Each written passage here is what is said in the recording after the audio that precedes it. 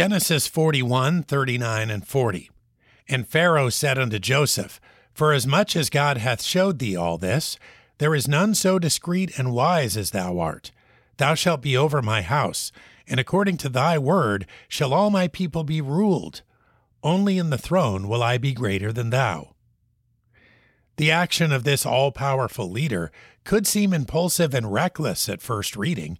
He's choosing to elevate to the second most powerful position a man who is not only of foreign origin, but also a former slave and prisoner.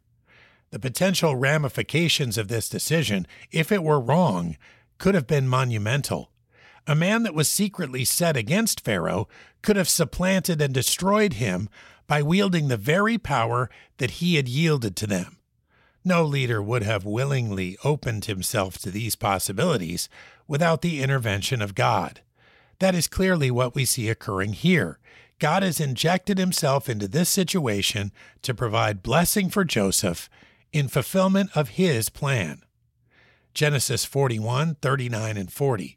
And Pharaoh said unto Joseph, Forasmuch as God hath showed thee all this, there is none so discreet and wise as thou art. Thou shalt be over my house, and according to thy word shall all my people be ruled. Only in the throne will I be greater than thou.